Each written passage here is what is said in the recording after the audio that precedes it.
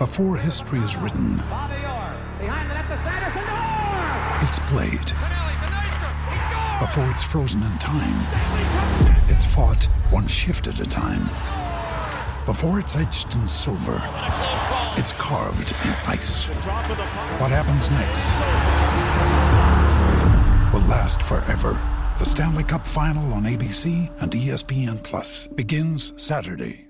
Another day is here, and you're ready for it. What to wear? Check. Breakfast, lunch, and dinner? Check.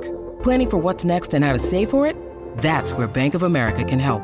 For your financial to-dos, Bank of America has experts ready to help get you closer to your goals. Get started at one of our local financial centers or 24/7 in our mobile banking app. Find a location near you at bankofamerica.com/talktous. What would you like the power to do? Mobile banking requires downloading the app and is only available for select devices. Message and data rates may apply. Bank of America N.A., member FDIC.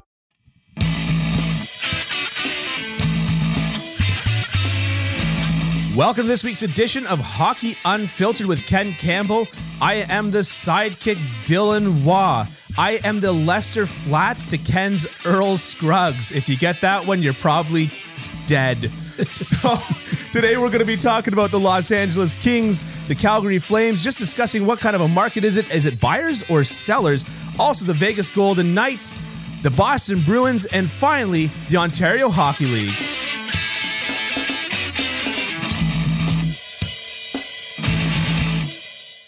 Ken, how you holding up? Oh, I'm doing great.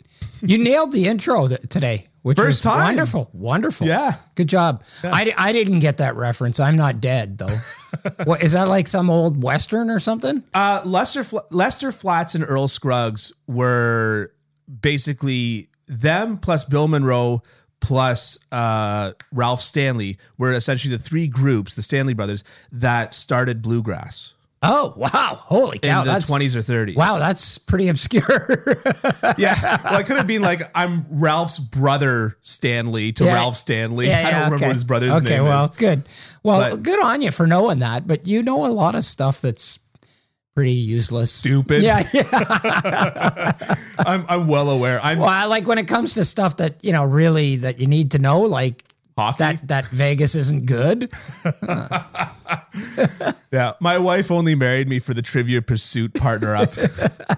Vegas lost to Philly last night. Eh? You know that, right? 2-1, right? You're aware of that, right? I wrote these questions before that was... I'm still calling you out for last week, though. Oh, yeah. Well, that's fair. Last week, I'm calling you out. Sorry.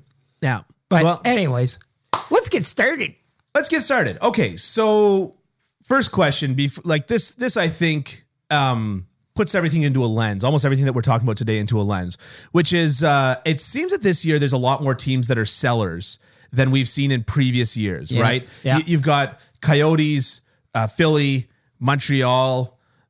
Who else is in that? Everyone who's not in the playoffs in the West, right? Right. Yes, everybody. exactly. Everybody. Yeah, Seattle potentially. Or sorry, in the East. I'm sorry. I meant in the East.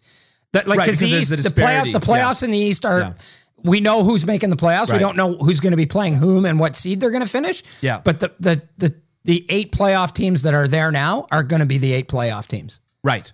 So it's just interesting because normally we see 1 or 2 sellers. Like last year, it was like, we thought that we had 2. We thought that Nashville was going to be a seller, and then at the last minute they said nope, and then we had basically 1 seller in the league last year. So is this going to finally be a buyer's market?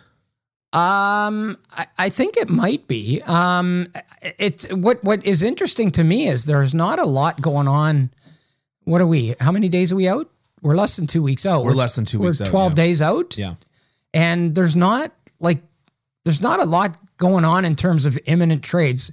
And now that I said that, as soon as this podcast comes out, the second it comes out, there's going to be a blockbuster. Yeah. But usually leading up, there seems to be... So we have you to thank for the upcoming blockbuster. Yes. There seems to be more activity, earlier on. Like teams seem to want to get their business done a little earlier.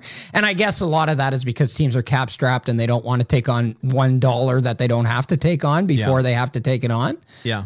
So I guess that must be part of it too. But I think you're right. I mean, there's a demarcation point this year, right? We've got everybody, 8 teams in the East are presumably in a position to sell. Whether or not they sell, I don't know. Mm-hmm. But they're in a position to sell because they're not making the playoffs. Yeah. We know that. We know that the New York Islanders aren't making the playoffs. We know that, the Ottawa Senators, the Detroit Red Wings, the Montreal Canadiens, we know, like, there's no chance. Yeah. Like, even if Montreal wins every game the rest of the year, they finish with, I think, 89 points, which won't be enough to make the playoffs.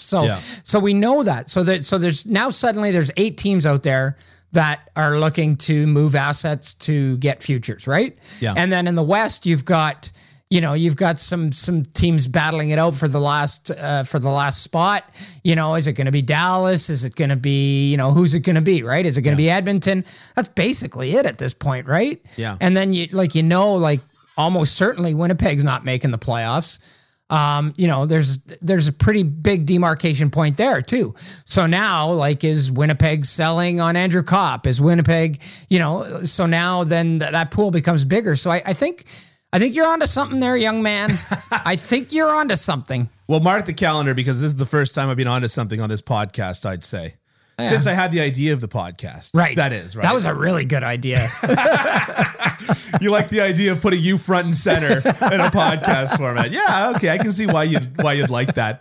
But do you remember our first meeting? I do. And I said, how much is this going to cost me? And you were like, no, you don't understand.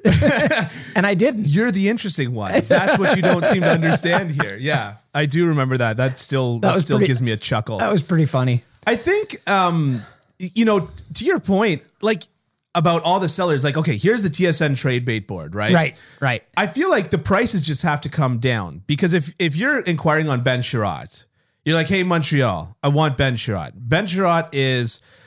Maybe the TSN trade bait board is not the best because he's listed as a right defenseman. He's a left. Yeah. But that's all right. And he's second on their board right now. Third on their board right now. After Giroux and Chikrin. Yeah. But so if you're in Montreal, they say that they want a first and a fourth or a first and a prospect, right? Because they want the same deal as David Savard, right? That Tampa gave for him last year at the deadline. But if you're a team, you're going, hey, Kent, I mean, I'm just taking a quick cursory glance at the board here. Yeah. And I could also go for Justin Chikrin, pardon me, John Klingberg, Mark Giordano, Colin Miller, Hampus Lindholm, Justin Braun, Nick Leddy. We talked about Rasmus Ristolainen. And I mean, okay, great. Ben Sherratt went to the playoffs last year. Went to the Stanley Cup final last year. Okay, great. He's a big, strong guy. But at the same time, like, you know what I mean? You're not going to see teams give up that for these guys. Like, you're not going to see a team give up what the Leafs gave up for Nick Foligno. Yeah. And it's all also first and fourth. Yeah, first and fourth. So it's to me, like I said, at the trade market too, it's like hockey players are like real estate. Yeah. They're only worth what someone deems them to be worth. So just because last year Montreal got whatever for David Savard. Tampa. Tampa got whatever for David Savard. And now he's on Montreal. I know it's confusing. Wait a minute. Yeah. He was a rental for Tampa last year. Yes. And then now Montreal said, well, you guys beat us, and it's probably because of David Savard and David Savard alone. Right. Yeah. Yeah. That was it. Yeah. That was the reason. But just because the prices that were established last year, it doesn't carry over to this year, right? It all depends on supply and demand. And what we just talked about was the supply may very well exceed the demand. Yeah.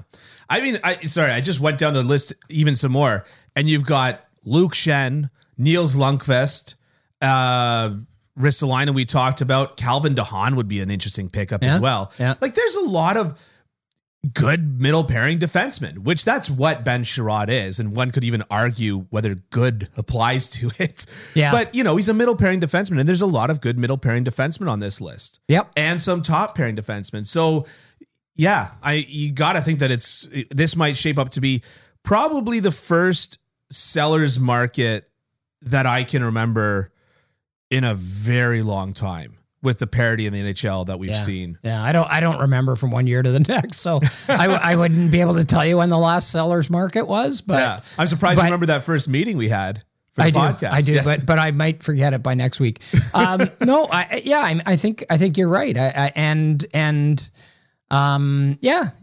There's just, now that you sort of bring that up, there's really seems to be a lot of teams out there looking to unload guys. Yeah. And so what does that create? Then then you move closer and closer to the deadline. Yeah. Does that mean that teams get more desperate to buy or more desperate to sell? Because, theoretically, you can go to the trade deadline and say, well, we want to do this and we want to add this, but if we don't, it's not the end of the world. Whereas, a team that's selling is going, we can't let this guy walk for nothing. You're never re-signing him. Like Anaheim can't let their guys, Lindholm and Raquel and those guys, they can't let those guys walk for nothing. Yeah. So big time. They may be in a spot where it's like, it's the day of the deadline and nobody's giving us what we want. So let's adjust our expectations. Yeah. Yeah. I mean, and especially for committed rebuilding teams where there's no way that, actually I've heard the rumor probably on 32 Thoughts where Philly is trying to re-sign Ristolainen. I'm kind of just like, why? Yeah. But, there's no way that that's a huge priority to them. And if you can't make it happen by the deadline, you just got to take what you can get. Yeah, exactly. And, if you're Montreal, you signed Sherrod as a free agent 2 or 3 years ago. And so, he didn't cost you anything. Yeah. And so whatever you get is just kind of gravy. Yeah. And he contributed a fair bit. He contributed quite a bit. To all my joking, he did contribute a lot. The Los Angeles Kings are currently second in the Pacific Division. Yeah, I mean, it's a bad division, but but still, somebody's got to be. They were supposed to be rebuilding still, right? Like they were supposed to be rebuilding, and so do you think that there's at all a chance that Los Angeles can reclaim some of its playoff magic? I'm not 100% sure about that, but they've got the template, right? Yeah. And the guys that are there have the template. Drew Doughty's still there. Andrei Kopitar's still. Dustin Brown. Dustin Brown is still there.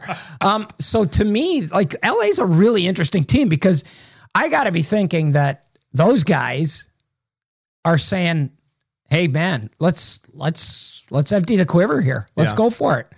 2012, we were the second wild card team. Yeah. And we went on a heater and won it all with Jonathan Quick. Yeah. Another guy who's still there. Yeah. So, and playing well this year. Yeah. Yeah. So to me, they're a really interesting team. Like, do you just kind of, they've made a fair number of moves, right?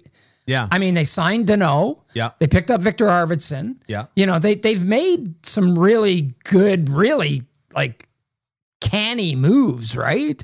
Already. And both Danault and Arvidsson are people that are known by the fan bases of those teams. Yeah. As being excellent players. Yeah. But don't necessarily carry those big name cachets around the league. Yeah. I mean, Danault has 16. He's got 16 goals. Danault's a freight train, in my opinion. Yeah. I look at Danault as a freight train. Yeah. He will never put up amazing numbers. Yeah. But he'll always get his 40 to 50 points. And it doesn't matter if he plays against McDavid every single night or if he plays against a Pee-wee AAA team that, Martin St. Louis used to coach every single night. He will always put up the same amount of points. Right. And that consistency, like he's not going to go fast, but there's no slowing him down either. Right. You know what I mean? Right. And that's a huge get for the Los Angeles Kings. So the Kings, so do they swing for the fences here? Do they try and get Jacob Chikrin? Yeah. Who's been linked to them for quite a while. Yeah. Right? Like, do they make that bold move? Yeah. And do they strip themselves of picks and prospects? Yeah. It'll be interesting to see because I'm sure there's going to be some internal pressure from those veterans saying, "Hey, look, we've done our part. We've won the 2 cups for this franchise. We did the heavy lifting in 2012 and 2014. We won it and we showed that we could do it in the playoffs. Mm-hmm. So give us something a little more here and let's see if we can do it again." Yeah. Yeah. I mean, to that point, Quinton Byfield is having a fine year. Yeah. Well, he's just come back. I mean, he was hurt for half of it. That's true. Yeah. So, So, but I guess, but like that to me would be the piece that would be being stripped if you're really swinging for the fences. Right. And your first pick. I mean, I don't think like Arthur Kaliev's going anywhere. Right. I'm not sure that, you want to start dealing those guys, but Byfield would definitely be a big time chip to play. Yeah. If you were going to do that. I don't know if they're prepared to go that far. I wouldn't be if I were the Los Angeles Kings. No, neither would I. I would not. There's no way. But if you get Jacob Chychrun, you've got a very, very good defenseman who's under contract for a couple more years at a very good cap number. Yeah. So it's not like you're just getting a rental for this year. You're getting something that's going to give you quality for a couple of years at least. Yeah, and at cost certainty. Right. Which when you've got a blue line that consists of Drew Doughty, yeah, having a guy that's an extremely good value, yeah, would be a nice change. No, I'm just kidding. Doughty's of course had a really good year as well. He's had a great year, yeah. And that's part of the resurgence of the Kings. Yeah. But so you think that if they were to be targeting somebody, it'd probably be a Jacob Chychrun. If they were to swing for the fences. Yeah, I would think so. Yeah. I mean, they got Michael Handzus at the deadline in 2014, and it worked out real well. Yeah. That was one of those under the radar ones. That was one of those ones where I every year I go, okay, which trade is it going to be that we're all talking about this trade today because it's trade deadline day. Right. But during the Stanley Cup final, which under the radar trade are we going to be talking about? Yeah. And those are the ones that are interesting. Yeah. Before we get to the Calgary Flames, if you're watching this on YouTube, please give this a subscribe and a like. Check out kencampbell.substack.com for these episodes directly into your inbox, plus other writing. And if you're on Apple Podcasts, please give us also a review and a like. Did you know that we don't have any reviews on Apple Podcasts? No, I did not.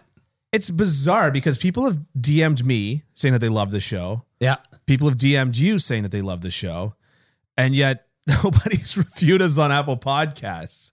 Well, step up, people. Yeah, let's go. Let's move. Go. Yeah. Get off here. Not if you hate us. Then don't worry about it. But your opinions don't matter anyways. And on top of that, we have of all the people that watch our videos on YouTube, and we break up all these videos into clips. Yeah, I know. I've been nerding out on some analytics lately. Only 12% of the people watching our videos are subscribers. Oh, okay. Come on, guys. Subscribers to what? To our YouTube channel. Oh, we have a YouTube channel? You're not subscribed? I don't think so. Oh, okay. Well, that's something I learned. I didn't even know you were supposed to subscribe to a YouTube channel. Okay. Well, whatever that is. That's why I'm the tech guy here. People should do that. Yeah. So just wanted to throw that out there before we got on to the next segment. The next segment being, and also videos come out every single day on our YouTube channel. I break up all these segments into videos. Okay, so well, listen. If all you care about is the Calgary Flames, which is our next segment, then...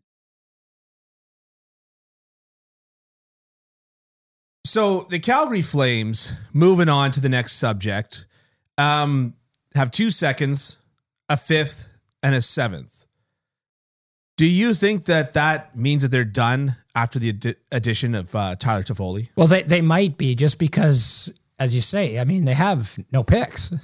Right. I mean, they've got the 2 seconds. They've traded away their first, their third, and their fourth are gone. So that's a lot of currency. And to me, in the Toffoli trade, they made it pretty clear they weren't going to give up a Dylan Dubé or a Connor Zary.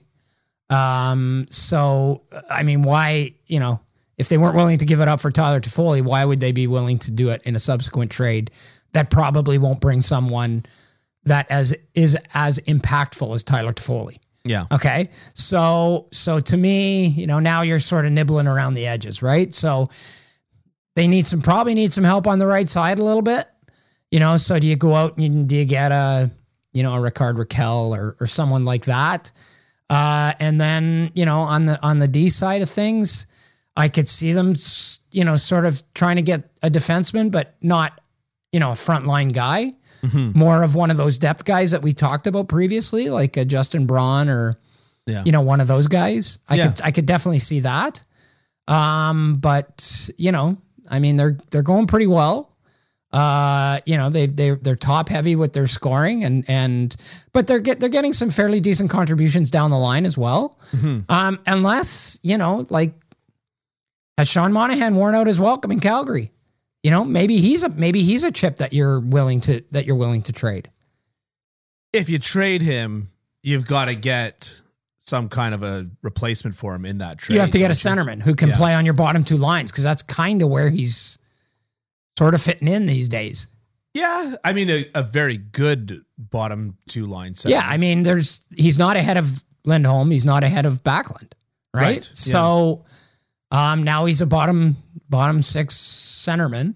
So maybe somebody says, well, on our team, he could be our second line center. And so maybe one of those struggling teams will be willing to, make a deal with them to get a Sean Monahan. So just looking at Sean Monahan, he's got one more year, 2022, 23, and then he's a UFA. Yep. He's at $6.375 million. Yeah. Wonder if that could work in a Claude Giroux deal. You're going to have to Calgary's going to have to eat some of that. Oh yeah, big time. Yeah. But I mean, you've got one more year to UFA and then no more years to UFA. The lining lines up pretty well. I don't know. But I mean, this brings out the next concern, which is, do you think that Calgary would be worried about messing with their chemistry? They're really rolling right now. They are. They lost last night, but I mean, all things being equal, you're going to lose some games, right? So sooner or later. Yeah. No, I think they've overachieved. Yeah. They've really shown a lot better than I think a lot of people had them.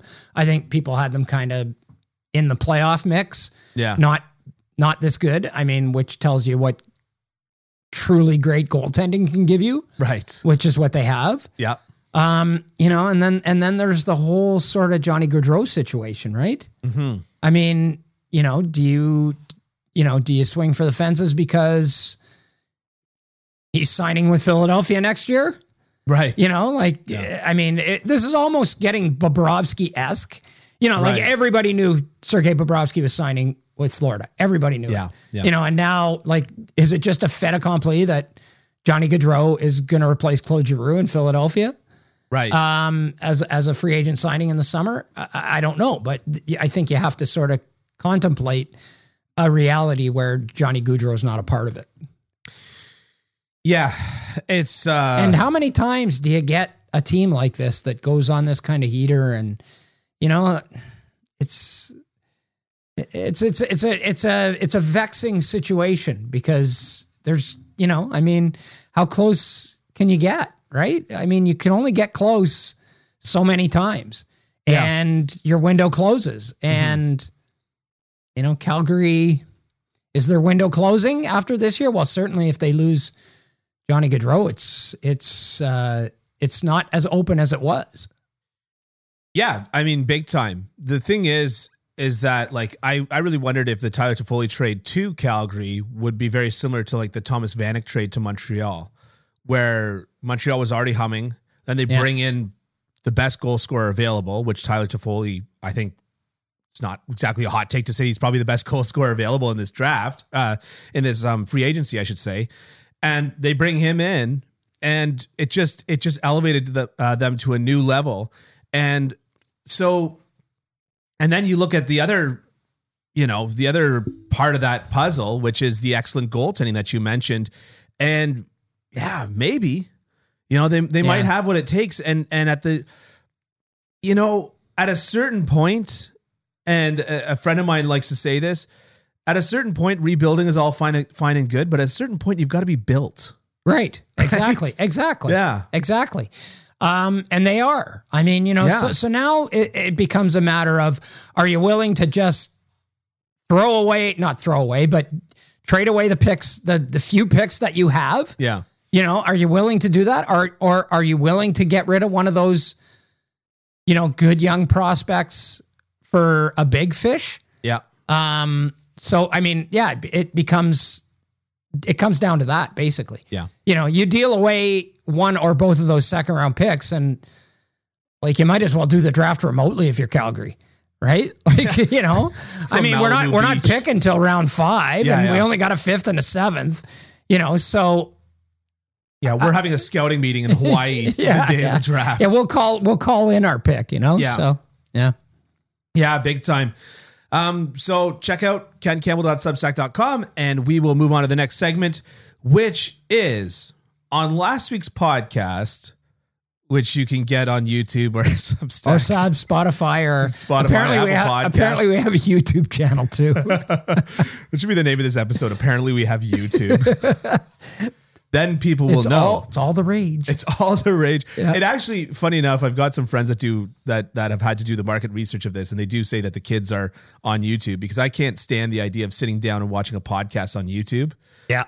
But I guess that's what the young fellas are doing. Maybe we should go on TikTok and just do like 10-second takes. We should do dances. Just like Vegas sucks, and then that's it.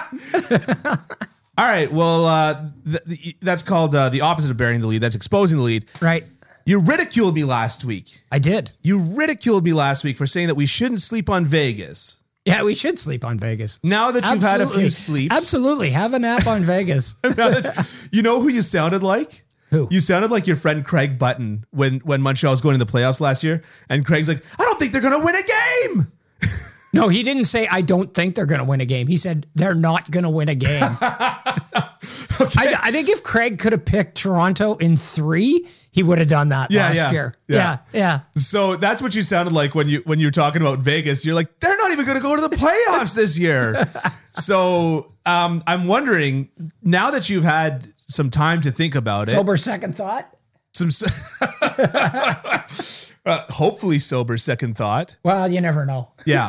Now that you've had some time to think about it, do you think that Vegas is going to go to the playoffs? Obviously injury has been an issue with that team all year. Do you think that they're going to make a trade to shore up that ability to get to the playoffs? What do you think? What do you think Vegas is going to do? Well, if you don't have to tell us how you feel about them. Right. I think that we all we've yeah, I have zero. I'm not the most observant guy in the world, but I follow the breadcrumbs. I have zero faith in the Vegas Golden Knights. I have none. In fact, I have none. I don't think they're going to do much at all in the playoffs. I think, Jack Eichel is working his way in there, and he's been very good, actually. He's been really good. A lot of nights he's actually been their best player. Yeah. But I think this Jack Eichel year is kind of the lost year, and then you kind of really start next year with him. But are they going to make the playoffs? Yeah, probably. Just because they're in a terrible, terrible, terrible division. As we did talk about the Pacific Division just recently. Yeah. And to me, I was going to say something about Vegas, and now it was going to be really pithy and good, and I just completely forgot what I was going to say. But so what was the question again? I hate division names, because Vegas is in the Pacific Division. Yeah. And one thing that I always associate with the desert is the Pacific Ocean. Huge swaths of water. That's what I associate with the desert. Yep. Yeah. Yeah. And Montreal is apparently Atlantic. Right. Because they're not a city, I guess. Yeah. The Metropolitan Division is the other one. Columbus is in the Metropolitan Division. Right. The thriving metropolis of Columbus. Columbus. Ah, boy. Yep. So, I was just asking, do you think that Vegas makes a trade to shore up their playoff spot? Because, I mean, the truth is that we all know that the back end of that Max Pacioretty deal is probably not going to look all that great. Nope. You've only got a couple years, like maybe this year and next year, and then we start to see things fall off with Pacioretty and Mark Stone. And it's even a surprise that it hasn't fallen off already. Falled off. Yeah. Irregardless of that. but like it is falling off. It is falling off because they can't stay healthy. That's a good right. point. Like, yeah. I mean, that's got to be a factor at some point. Yeah. You know what I mean? Like if you don't have access to the guy because he's hurt, then that becomes a factor in what you did to get the guy. And, because I mean, Mark Stone is in a tough way, obviously. Right. Yeah. Max Pacioretty has had all kinds of problems staying healthy. When he's healthy, he's a 35 to 40 goal scorer. Yeah, he's had one of the highest goal rates, like per 60 rates in the NHL all year. Yeah. But obviously the actual counting stats, the actual numbers that he's put up have been paltry. Mm-hmm. Yeah. Yeah. Yeah. Well, I mean, there's the talk of them repatriating Marc-Andre Fleury, right? Which I think that's crazy. Yeah, which doesn't make a lot of sense to me. I mean, you have Robin Lehner, you use Robin Lehner. King Like Solomon what do you want to do? Like, do you want to create that whole soap opera all over again? Yeah, exactly. Like, is that what you want to do? I mean, I guess if Marc-Andre Fleury comes in, he comes in as knowing he's the backup. He is the backup, whatever. But like, really, like, you're spending all these resources on Robin Lehner, like, just run with the guy and see if he can do it for you in the playoffs, right? As a dog returneth to his vomit. Yeah. I'll tell you the picture. I know what I was going to say. I was going to say, if Vegas, you asked me if Vegas is going to make the playoffs, and I will quote the late, great Ken Campbell Sr., my dad, who worked for 35 years at Inco in Sudbury. Right. And he would say about the Vegas Golden Knights, if they don't make the playoffs, they deserve to get shot with a bucket of their own shit. All right. So we're doing dad quotes. Yeah. My mom used to, whenever my mom would say, like, my dad's name is Ron, she'd say, "Ron, I'm trying." And my dad would say, "Yes, you are trying." So Vegas can say to their fans, "We're trying." Yeah. And the fans can say, "Yes, you are trying." Yep. Yeah, exactly. Exactly. Yeah. All right. Well, I mean, it's fair. Now, my question is, because you did bring up injuries, do you think if this roster does get healthy and they do squeak into the playoffs, do you think that they can make some noise, all seriousness? In all seriousness, of course. Right. Of course. Like, how could you not make noise with that group of players, reasonably healthy? I mean, they're not going to be completely healthy, but reasonably healthy. Yeah, of course. They could win the Stanley Cup. I just don't have any faith in them doing it. Okay. All right. So I'm just going to take that one clip of saying they could win the Stanley Cup. Yeah. Okay. That's all that I need. So Boston Bruins. Yep. Our last trade topic du jour. Just some men, really. Of the week. C'est vrai? Not of the day. C'est vrai? Oui. Of course, speaking French, talking about the Boston Bruins is, just... It's a bit sacrilege. It's a bit sacrilege. It's kind of like the opposite of art, being a mixture of medium and Montreal's... subject.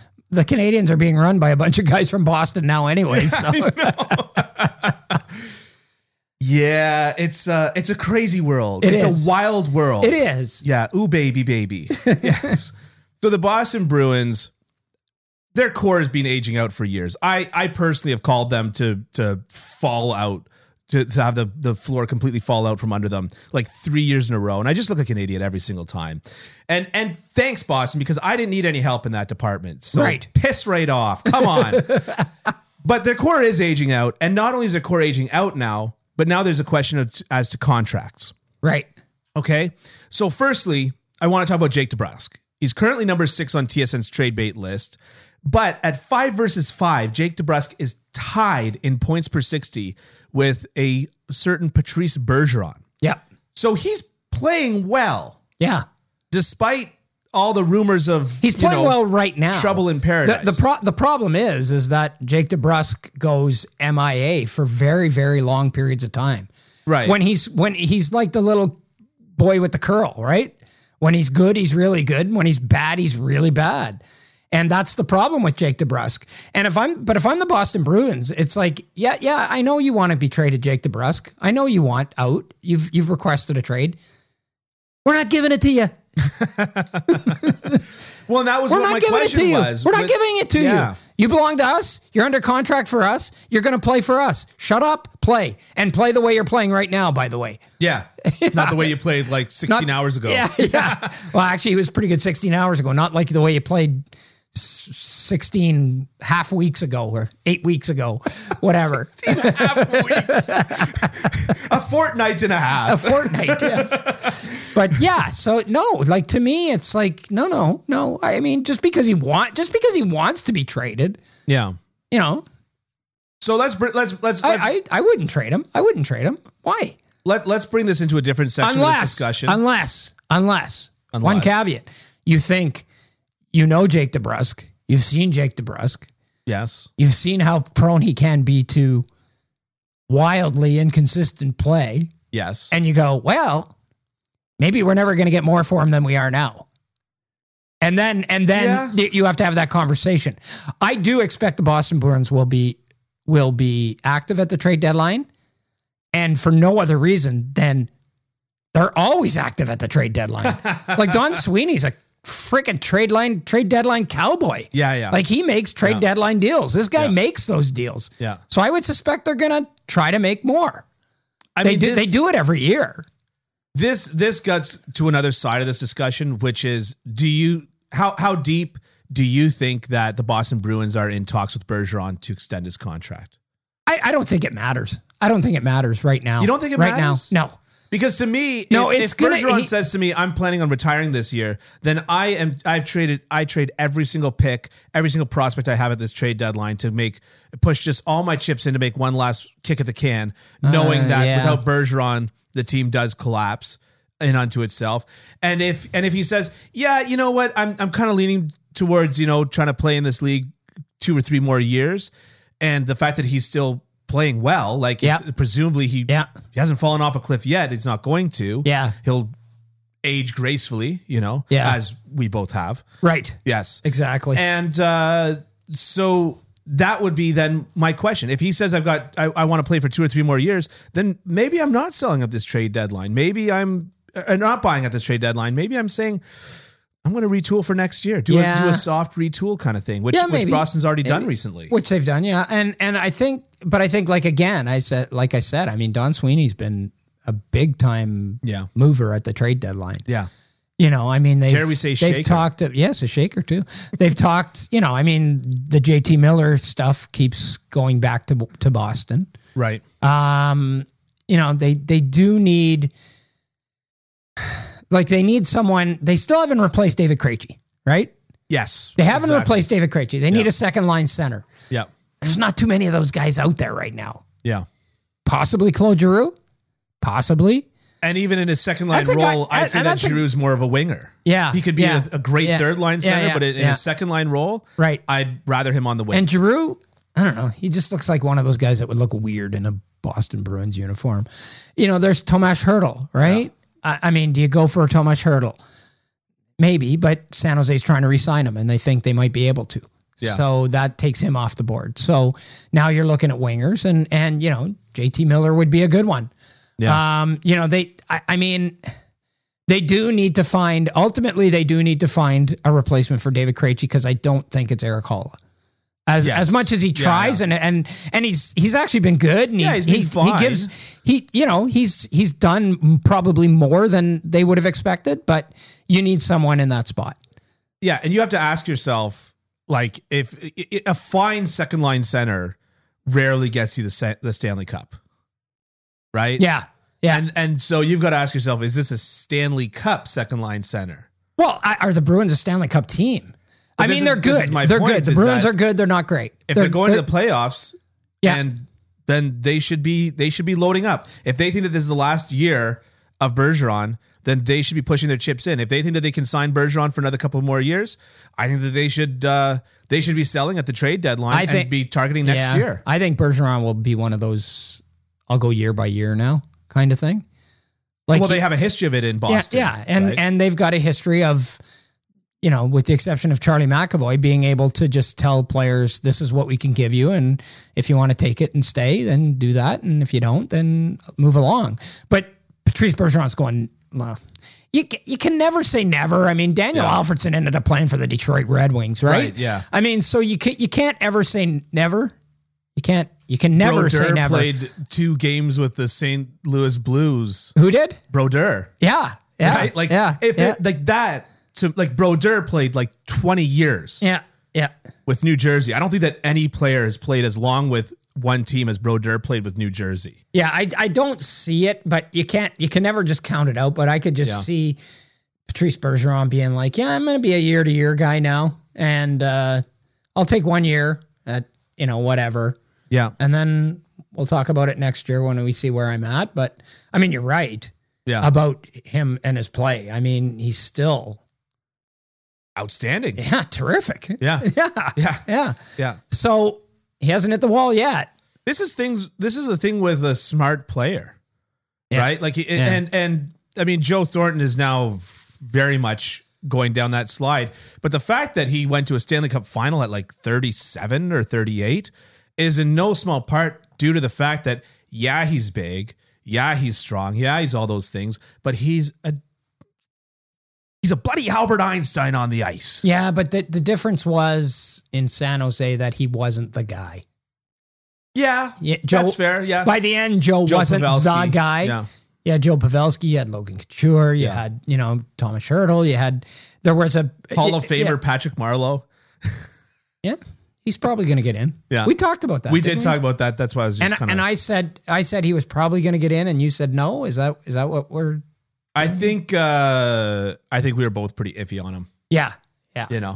So I mean, there is something to be said for showing up for work every day, but I mean, like I said, I referenced my dad. He did it for 35 years. Nobody put him in a Hall of Fame. Yeah.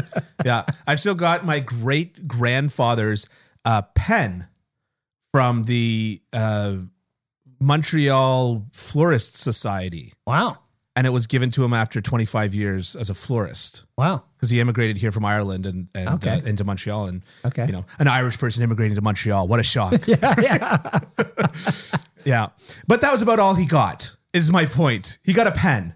Nice. 25 years and all I got was a stinking pen. Not even the ink to go with it.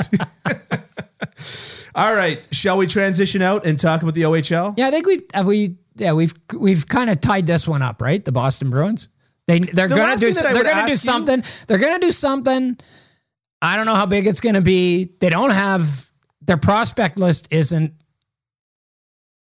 It's great. not stellar. It's not great. Yeah. They got their picks. They've got their firsts for the next 2 years. Yep. So they've got those. Yep. They can move those around. So the last thing that I'd ask you is, do you think that there's a player that makes sense for Boston if they're loading up and going for it? Yeah, like I think a JT Miller would.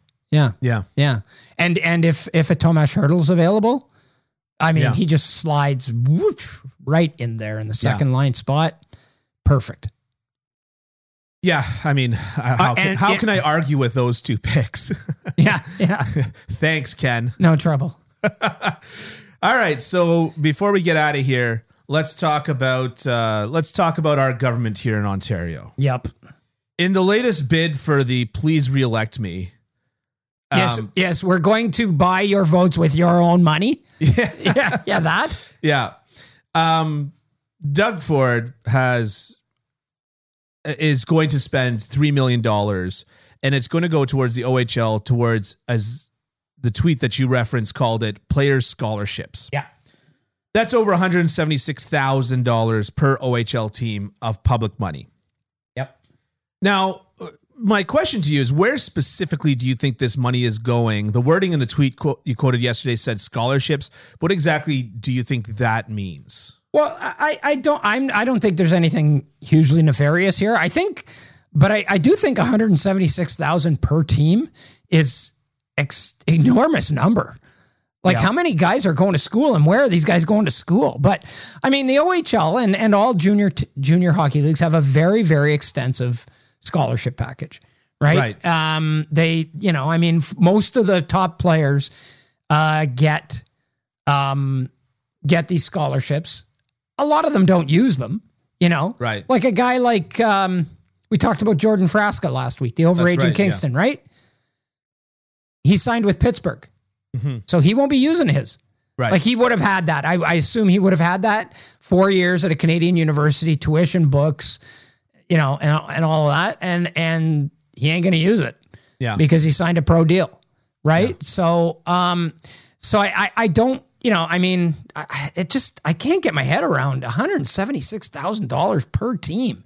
There's 17 teams in the OHL. They got $2.5 million last year, or $2.25 million last year. Yeah. And they're getting $3 million this year to cover their scholarship commitments. Like, to me, what I find so outrageous is that, okay, I'm all for government's giving a helping hand, but they're already doing that. Right. I mean, they've allowed these teams to skirt the minimum wage laws. They don't have to pay these kids minimum wage, Yeah.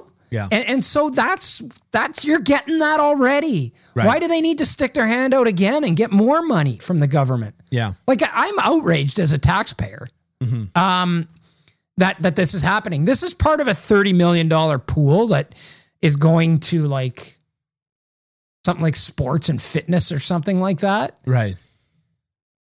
Okay, yeah, if you want to do that, that's fine. But you're giving money to... And I know they don't all make money, and I know they've all suffered because of the pandemic. Right. But everyone has. But you're giving that money to teams whose objective, for the most part, other than maybe the Kitchener Rangers and a few other teams that are community owned, they're a money making venture, right? They exist not to give kids a chance to play junior hockey. They want to make money, right? Yeah. So I just find it outrageous to me that's a lot of money to be giving kids. And I mean, I know the OHL talks about how many jobs they create and all those other things, but you're already getting a nice, like an enormous break, because when this went to court, the junior leagues lost in all the courts. The courts all said you can't do this, but the governments, they lost. They won in the court.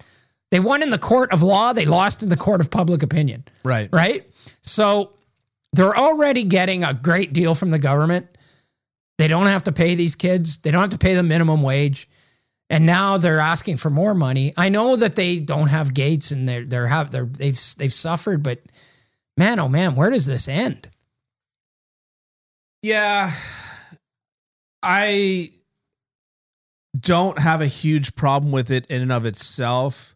My larger concern would be if the government wants to pay money to hockey, would be dealing with it at a grassroots level, in the sense of, instead of like, kids that make the OHL by and large come from relatively well-to-do families. Yeah.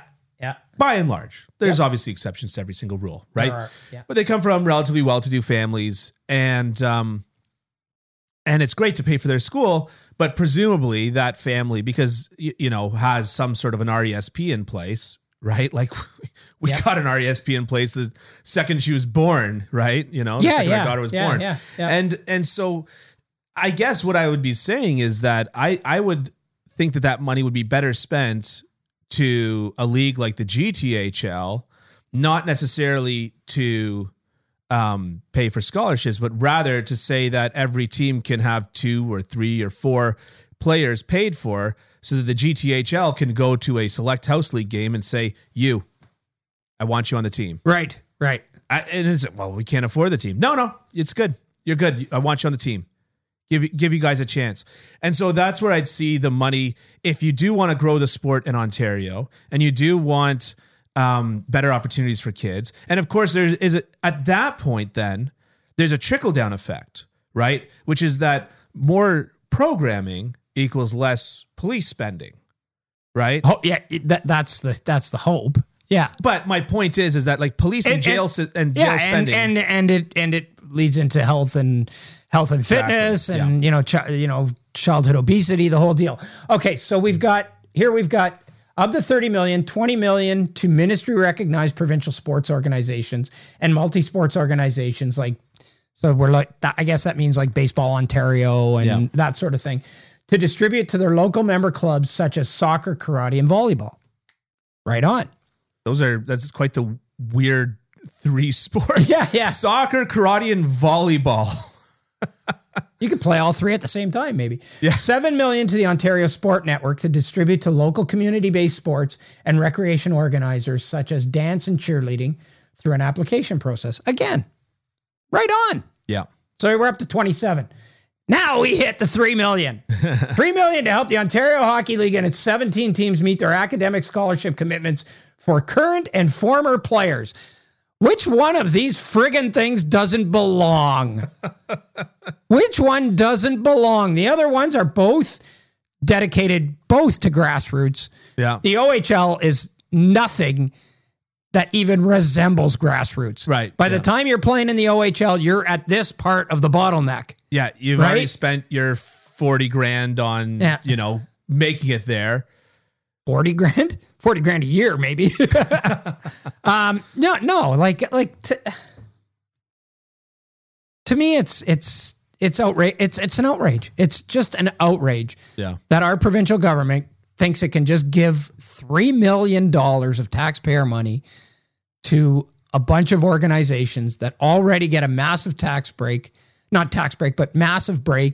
from having to pay their players. Yeah. Which is another outrage. Yeah. As far as I'm concerned. Yeah. I always thought that Doug Ford was more of a football guy. Yeah. Didn't his brother Rob coach football? Oh, he did. Yeah. He coached at a high school. Rexdale or something like that. Yeah. So I always thought he was more of a football guy, but there you go, I guess. So I don't know. It just doesn't sit well with me at all. It's almost like when, you probably don't remember this, but the Canadian government, the federal government in the early 2000s came out with this scheme that was the US dollar equalization plan. Right. And they were going to give $2 million to each Canadian NHL team to help equalize the US dollar, because Canadian teams pay their players in US currency. Right. But bring in their revenues, the vast majority of the revenues in Canadian currency. And there was a big disparity between the two currencies at that time. And so they were going to give them $2 million each team.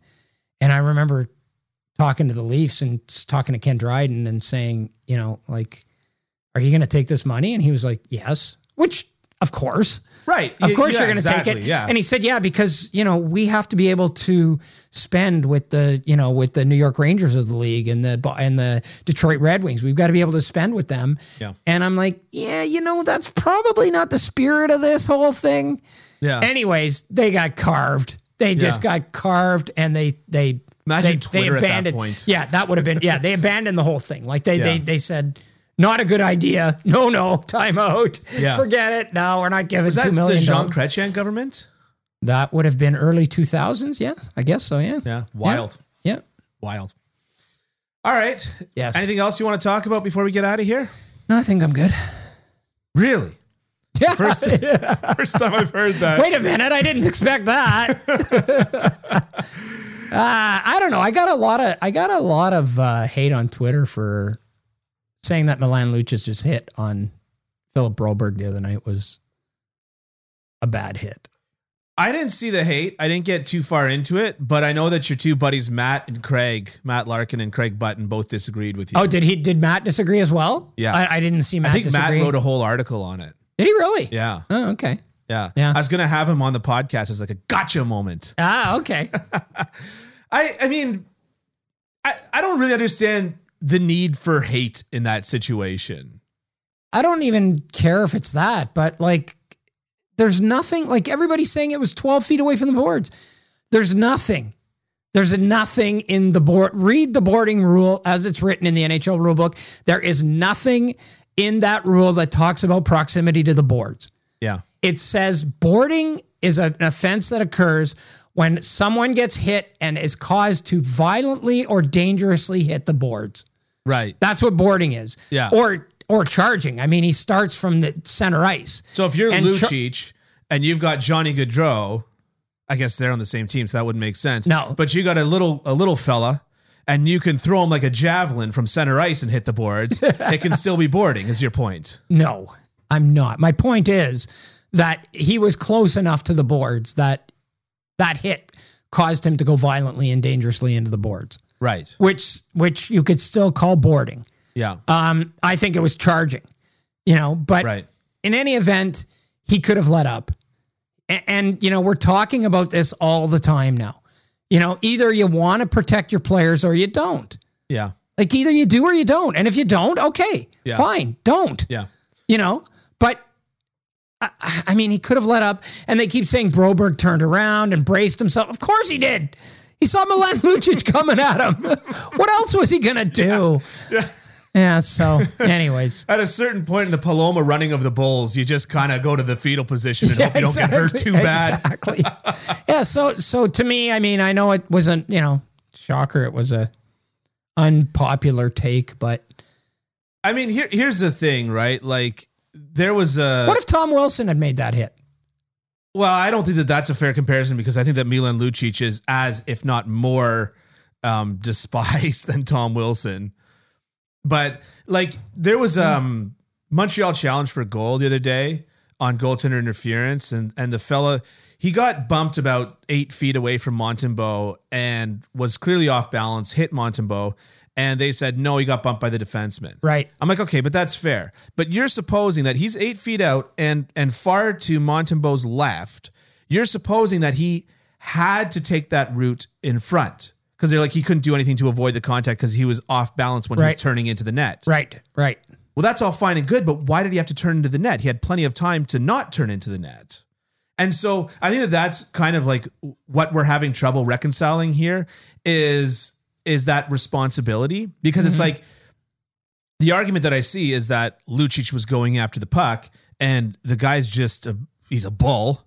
And so anybody's going to bounce off him that goes into his puck. way. Was he going after the puck? But it's the same thing as the Mark Scheifele hit Broberg didn't have last year. the puck. Broberg didn't have the puck on his stick. The puck was against the boards and he was 10 or 12 feet away from it. No, but they were both in that direction, right? Yeah, so I guess that's sort of my point is that how much, like, if you're responsible for your stick in a high sticking situation, no matter what kind of an accident it is, other than a follow through on a shot, you're responsible for your stick. Right. Then how responsible are you for that situation where Broberg already has his path to the puck? Yep. Are you responsible for avoiding that path to the puck?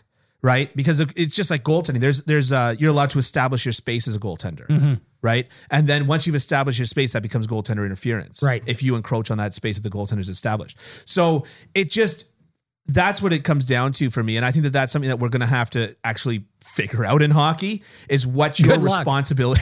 Well, good luck. I mean, yeah, seriously. I mean, why don't we just let Ken Dryden figure it out for us? Yeah. Yeah. So I don't know. I don't know how much I agree with you as the rules are written now. Okay.